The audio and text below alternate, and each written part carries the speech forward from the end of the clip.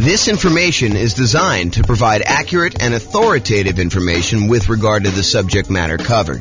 It is offered with the understanding that the presenters are not engaged in rendering legal, accounting, or other professional services.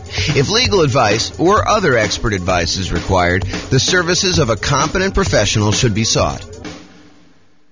Welcome to the McKinney Real Estate Investing and Real Estate Financial Planning Podcast. Learn all about investing in real estate in McKinney, Texas, with a combination of real estate financial planning and modeling with numbers specific to McKinney, plus syndicated, more generalized recordings of live and pre-recorded real estate investing classes, not all of them specific to McKinney. Be sure to stay tuned after the podcast for a message from our sponsors. Well, good morning and welcome, everyone. Hope everyone had a nice Easter weekend, and now we are back. Today we are doing Portfolio Loans 101 for real estate investors, and apparently it got a typo, so I'm going to correct that and continue on. So today we're going to talk about portfolio loans. They're a relatively unusual loan product. When you look at like how many loans you're likely to do as a real estate investor, I've got some data on this that I just pulled from the National Association of Realtors, and portfolio loans would not be a significant portion. However, they're extremely important once you've used up your core 10 or when you are doing some more unusual things like buying in an LLC or buying where you want to utilize a self-directed IRA or self-directed 401k and not have to put 35% or more down in order to do the deal. There's a way to structure it where you don't have to do that when you use a portfolio loan with an LLC and a partner. So let's jump into it today.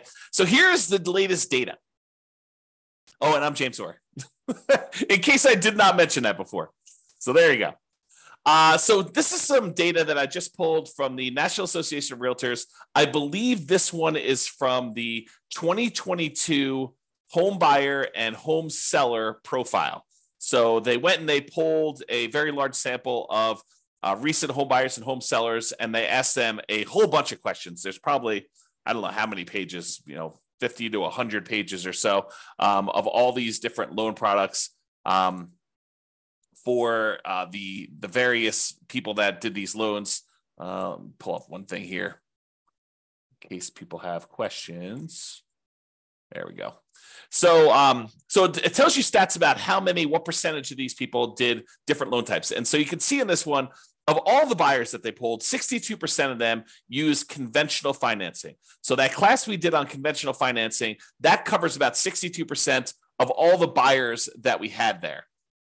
If you look at the next one, though, 17% of them used FHA, 12% of them used VA, which is a relatively small number, about 10%-ish, 12%. And then 5% did not know. So it's possible they could have used any of the other ones or they used something different. And then only 5% of the loans were other, which would include these types of portfolio products or, a lot of other variations on those. So you can get a feel. Now, for first-time home buyers, about half of them used conventional, about a quarter of them used FHA, about 10%, a little bit less in this case, used VA, 8% didn't know. First-time home buyers, you would expect them to know a little bit less than all buyers. And then 9% of them used something other than that, which, again, we still don't know what that means. And then repeat buyers, 67% used conventional, 14% used FHA. So a lot fewer people used FHA on their second loan. And 13% used VA. And still 4% did not know, and 3% used dollars. So you can kind of get a feel for what the popular loan programs are in that particular case. Now, this is the type of mortgage for first-time and repeat home buyers based on whether it was a fixed-rate mortgage or fixed rate then adjustable, or did they not know, or other. And so just looking at it, all buyers, I'm not going to do the crazy details. If you want to look at it, you can pause the slide and look at it later. But all buyers, 92% of the loans that they got were fixed rate mortgages in 2022, which doesn't surprise me. A lot of people, especially early on in the year when interest rates were very, very low, were probably getting those fixed rate financing things because loans were at or near all-time lows at that point. I would expect in 2023 to see a slight uptick in the number of adjustable rate mortgages, because I think, to their detriment, some folks are using some type of adjustable rate mortgage thinking that, oh, I'm only going to be in this property for a year or two or three, and or that rates are going to go back down and I'll be able to refinance out. I'm not so sure that that is the most prudent thing for folks to do. It's possible it could work out for you. I mean, we don't really know the future, but I don't know. I like the idea of locking in my interest rate risk and knowing that it's not going to get worse than a certain thing that I can handle. And of course, if interest rates improve, I can always go do a refinance at that point and deal with it then.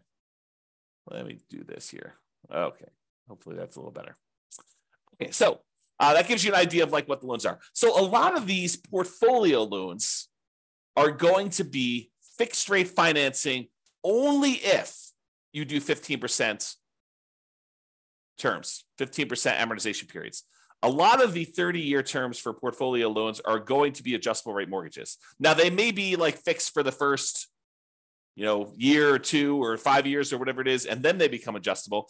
But the overwhelming majority of them are going to be adjustable in some form or another. So be aware that once you get to the point where you have to go do these portfolio loans, and have to, I mean that you're unable to get the other loans anymore because you've kind of exceeded the limit, or you're unable to get them for another reason, then you may be forced into taking some of these adjustable rate loans situations where these portfolio loans. Okay. So quick recap. I'm not going to reteach all the classes we've already done because we've covered all of these previously, but recap. Other financing options besides these portfolio loans that we will typically use before we get to the portfolio loan option, although some of them not so much that we would use beforehand, but some of them we definitely do. So the entire creative financing family, the owner financing, wrap financing, loan assumption, the whole rent-to-own, lease option, lease purchase family, the whole agreement for deed, bond for deed, contract for deed, installment land contract family, and then buying properties subject to the existing financing. That whole group is what we consider creative financing, and we've covered those previously. I'm not going to cover them again. We could usually do low down payment options a lot of times with those, and in some cases, we may be able to structure nothing down loan options there. For private money, we are going to grandma, someone that we already know who is not in the business of making loans, and we're asking them to loan us money in order to buy real estate. We can negotiate low or nothing down options there. It's usually based on some type of relationship or trust with that person, and a little bit of negotiating probably. The quality of the deal probably does help in those cases in order to get the private money. Then there's the whole hard money family, which is usually someone who is in the business of making loans against real estate. You're very likely to be able to negotiate some type of low down payment. In some cases, probably even nothing down if the deal is good enough. And it's usually based on the quality of the deal. And sometimes a little bit of negotiation there. For the hard money loans, they are generally commercial loans only. They are not usually loans to do owner occupants with. So you'll be limited in what you could do there. There may also be some local banks that offer lower nothing down loan programs, which are different than what we've already covered. So you can go check out those as well. And then typically the kind of group that we focus on for house hackers or nomads, again, house hackers are people that move into a property and they're renting out another part of the property. Either they're buying a single family home and getting roommates, or they're buying a duplex, triplex, or fourplex, and they're renting out, one of the other units or all of the other units so that they can live in one and have the other ones there. So that's what house hackers are. Nomads are buying a property. They move into the property, usually as an owner occupant with 5% down, sometimes a little bit less, sometimes a little bit more, but they're getting owner occupant financing. They're living there for at least a year. It's a requirement of the lender. If the lender changes those rules, we'll teach it a different way, but they move in for at least a year. And then at the end of the year, or whenever they've saved up their next down payment, they go buy their next property, usually another owner occupant property with little or nothing down. And then they move out of the old one, convert that one to a rental, and they repeat the process until they buy as many rentals as they want. So the loan programs typically for house hackers and nomads are VA financing. VA financing is a nothing down loan program for veterans. It requires VA eligibility, but you can buy single family homes with it, duplexes, triplexes, or fourplexes. Then the USDA financing, which is typically for rural properties, another nothing down loan program. You can't buy just any property with USDA. It has to be a property that is rural, and usually only use those for single family homes. Then there's the FHA financing, which anyone can use. 3.5% down is the lowest amount you could do on those. So although sometimes you can combine them with down payment assistance, and then you use those to either buy single family homes or duplexes, triplexes, or fourplexes, which is a great strategy if you're trying to use minimal down, 3.5% in this case, in order to buy multifamily property up to fourplexes. Then finally, conventional loans, 3% down for like the Home Ready or Home Possible, or wherever they call that loan program for the owner occupants on those. Most of the time, though, we're going to be using 5% down conventional loans. And this is usually for single family homes only. For the low down payment options, you can buy multifamily, but it's not going to be at that 5%. And then the non-owner occupant, if you're going to buy investment properties, it starts at 15% down. That does have PMI, or 20% down without PMI. And in a lot of cases, we'll opt to put a little bit more down to get better interest rates and to borrow a little less to improve cash flow. Also, a point that comes up a little bit later here is this up to 10 finance properties per Social Security and tax return when buying non-owner occupant properties. So I'm going to cover this here because it's part of why we go to portfolio loans to begin with. So when you're getting these loans, like conventional loans, FHA, USDA, VA, they count the number of loans that you have on your tax return that are on your Social Security. And so like on your Social Security number, when you go and qualify for the loan. And they say, hey, look, if you have more than 10 loans total, like, I've got a VA property that I first moved into. It's a fourplex. I lived there for a year or two. Then I converted that to a rental. Then I went and I bought another property with an FHA loan. And so I've got, these two loans. I've got two fourplexes that I did that way. Then I bought a whole bunch of conventional properties that I lived in over the years, and I've kept all those. And I bought a few as rentals as well. Now I have 10 loans in my name. A VA loan, a FHA loan, and 8 other conventional loans, some which I moved into and lived there as an owner occupant, some which I bought as a non-owner occupant for investment purposes from the very beginning. And they say, okay, great. You want to go buy another property. You no longer can get conventional financing because you have 10 or more loans in your own name. So now you need to go and get a portfolio loan. And that's what we're talking about. That's why we're talking about portfolio loans, is they are the solution once you get 10 loans in your name, okay? So that's what we're talking about there. So just another couple comments here about other financing options. Sometimes we will use down payment assistance, especially if you're a first-time home buyer, in order to buy a property and get some help with the down payment. And that's usually in conjunction with FHA, although you probably could do it with some other ones. And then these portfolio loans, which we're using today. Okay, so portfolio loans. So some people will choose to use portfolio loans as a nomad or house hacker, and they're approved to do that. Not that they're like not allowed at all. Although, as we will cover in a class I think we're doing on Friday, your kind of loan planning class, you will find out that we probably should not be using a portfolio loan early on if we can avoid it. There's an optimal path or optimal paths, kind of like a best use, best case strategy that we should use when we're talking about doing loans for nomads and house hackers. And we will talk about that Friday when we talk about loan planning. But when you run out of your conventional loan spots, portfolio lenders are usually the next stop. And usually portfolio lenders are local banks that make loans that they keep. They're not selling them on the secondary market. They're not making an FHA loan or a VA loan or a USDA loan or a conventional loan and then selling it on the third market to someone else, a quasi-government agency who's buying those. They're usually keeping them in their own portfolio, and that's why they're called portfolio loans or portfolio lenders. And so you need to find the lender. Not that those banks don't do other loans as well, but they also have a portion of their loans that they generate that they keep on their own books as in their own portfolio. Okay. So we prefer typically 30-year fixed rate conventional financing, especially when we're doing the nomad strategy or house hacking strategy. And even honestly for long-term buy and hold. I think there's a strong preference for this 30-year fixed rate financing as evidenced by the data that we just showed you from 2022 with profile of buyers and sellers. However, once you get to this point where you run out of conventional loan spots, you've got 10 or more loans on your Social Security number, then we go to these portfolio lenders. And a lot of these are typically like a 3-year fixed rate financing, then it adjusts every year, which we call a 3-year ARM, or a 5-year fixed period, and then it becomes an adjustable rate mortgage after that, for the next 25 years, or a 7-year ARM where it's fixed for 7 years, and then after that, it adjusts every year or 6 months or whatever the terms are for your particular loan, where it becomes adjustable. And a lot of these loans, they are 30-year amortizations which means that they're scheduled to last for 30 years and that the loan will be paid off after 30 years. But they are adjustable rate mortgages, meaning that the interest rate on them is adjust with whatever the prevailing interest rate at the time is. So if interest rates go up, your payment could go up, which could get very ugly. If your payment goes down, if the interest rates go down, your payment could, in theory, go down.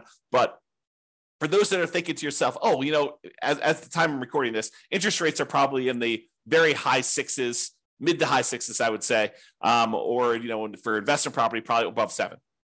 And you're thinking, oh, interest rates are incredibly high right now. Of course they're coming down.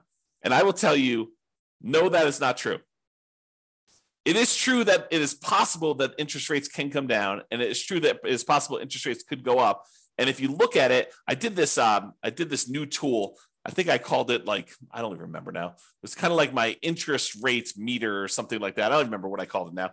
But basically, when I looked at, if you put in what your interest rate is today, it told you what percentage of the time the interest rates were above that.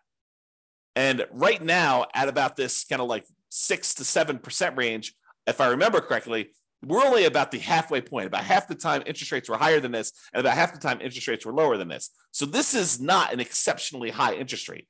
In terms of recent time, it seems exceptionally high because we've been in a period of very, very low interest rates historically. But that doesn't mean that 7 is high. It seems really high compared to 2 or 3, which is what we were getting before, but it can and has got up to 8, 9, 10, 11, 12, 13, 14, 15, 16, 17, 18%. So if you think that this is really, really high, you could be in for a shock if something were to happen in our economy where the Fed would continue to increase rates and the rates on mortgages would continue to go up. And we don't know if that is their plan.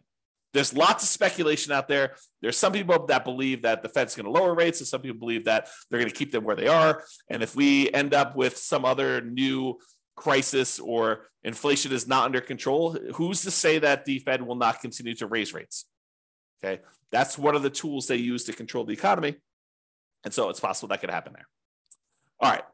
There is no hard limit on the number of portfolio loans that you can get, but you still need to be able to qualify for these loans. They have the traditional, debt to income or debt service coverage ratio qualifications that they have. They want to see how your overall portfolio looks. A lot of times their underwriting is heavily dependent on your debt service coverage ratio, although every lender is a little bit different, but I've seen that to be the case for most of the time. They can have very fast underwriting. Sometimes you can get approval in less than 24 hours. I will tell you, the more complex your situation is, which tends to be what's going on once you get to the point with portfolio lenders, is you tend to have a relatively complicated situation because otherwise you, in most cases, would go and get conventional 30-year fixed rate financing. So a lot of times when you get to the point where you're using portfolio loans, you have a very complicated situation. But the more complicated it is, typically the longer it will take to get qualified. That's just been my experience through my clients.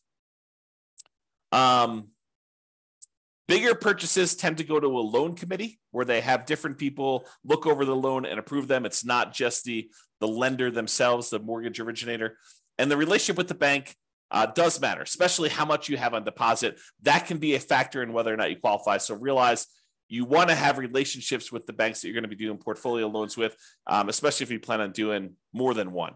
The more you do, the more important I think that relationship with the bank is going to be in your ability to get loans there.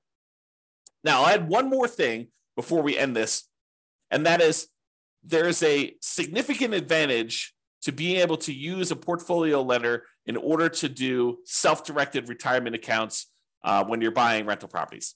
So traditionally, if you want to go use your self-directed retirement account in order to buy rental properties, the banks, the lenders are going to want you to not use conventional financing, not use FHA, not use VA, not use, I think I covered conventional, USDA, VA, FHA. So they're not going to want you to use those. They're going to want you to use some type of portfolio loan. And if you go to the lender and you tell them, hey, look, I've got this self-directed IRA or self-directed 401k that's got a bunch of money in it. I want to be able to get a loan with my self-directed 401k or IRA and be able to buy this rental property. They will tell you that it probably needs to be a non-recourse loan because they can't go after the IRA or the 401k in order to be made whole. So they will tell you, in order to make these loans, we will need to have a very large down payment. In most cases, they're going to take 35% down.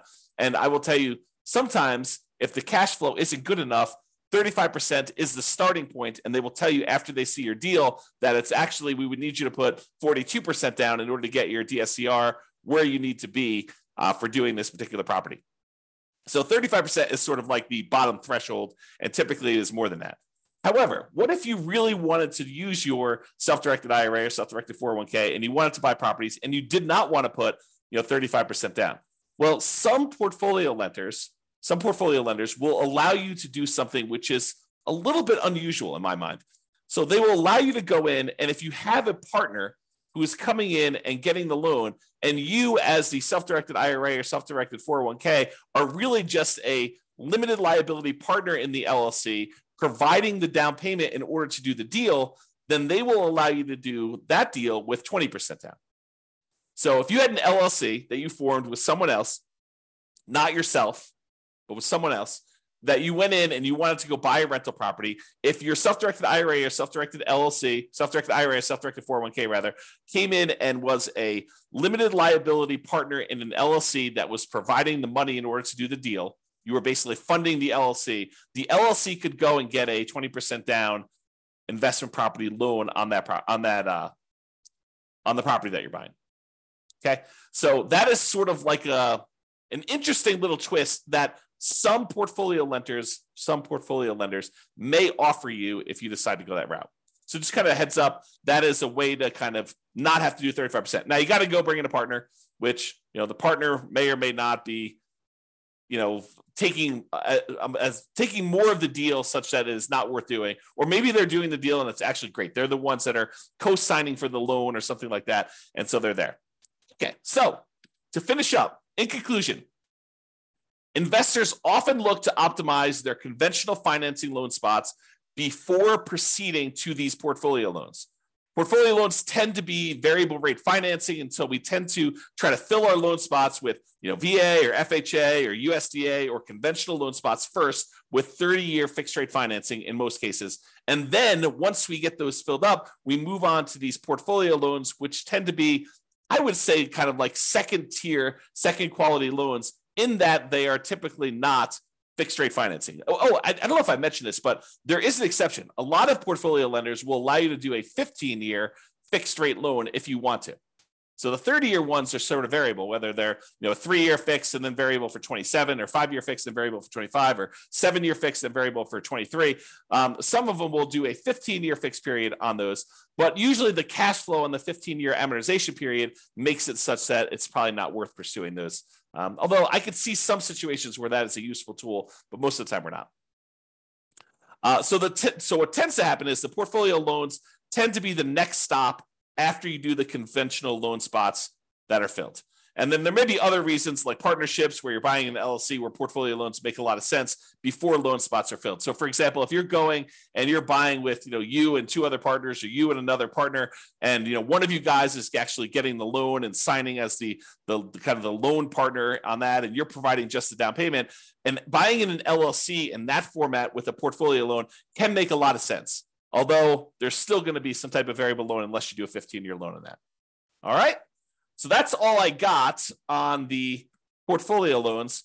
Awesome, everybody. Well, hope you have a great day. Thank you so much. We will talk to you for the next class.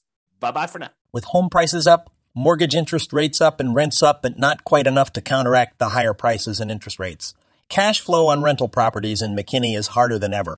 Book a call with the Real Estate Financial Planner to apply our proprietary 88 strategies to improve cash flow on your rentals. See the show notes for a link to schedule your call and improve your cash flow today. If you're a real estate agent, lender, or professional in McKinney that wants to help our real estate investor listeners, consider reaching out to learn about collaboration opportunities with this podcast, We'd love to add more value to our listeners by having you assist our investors buy, sell, and finance their real estate investments. See the show notes to schedule a call to discuss collaboration opportunities.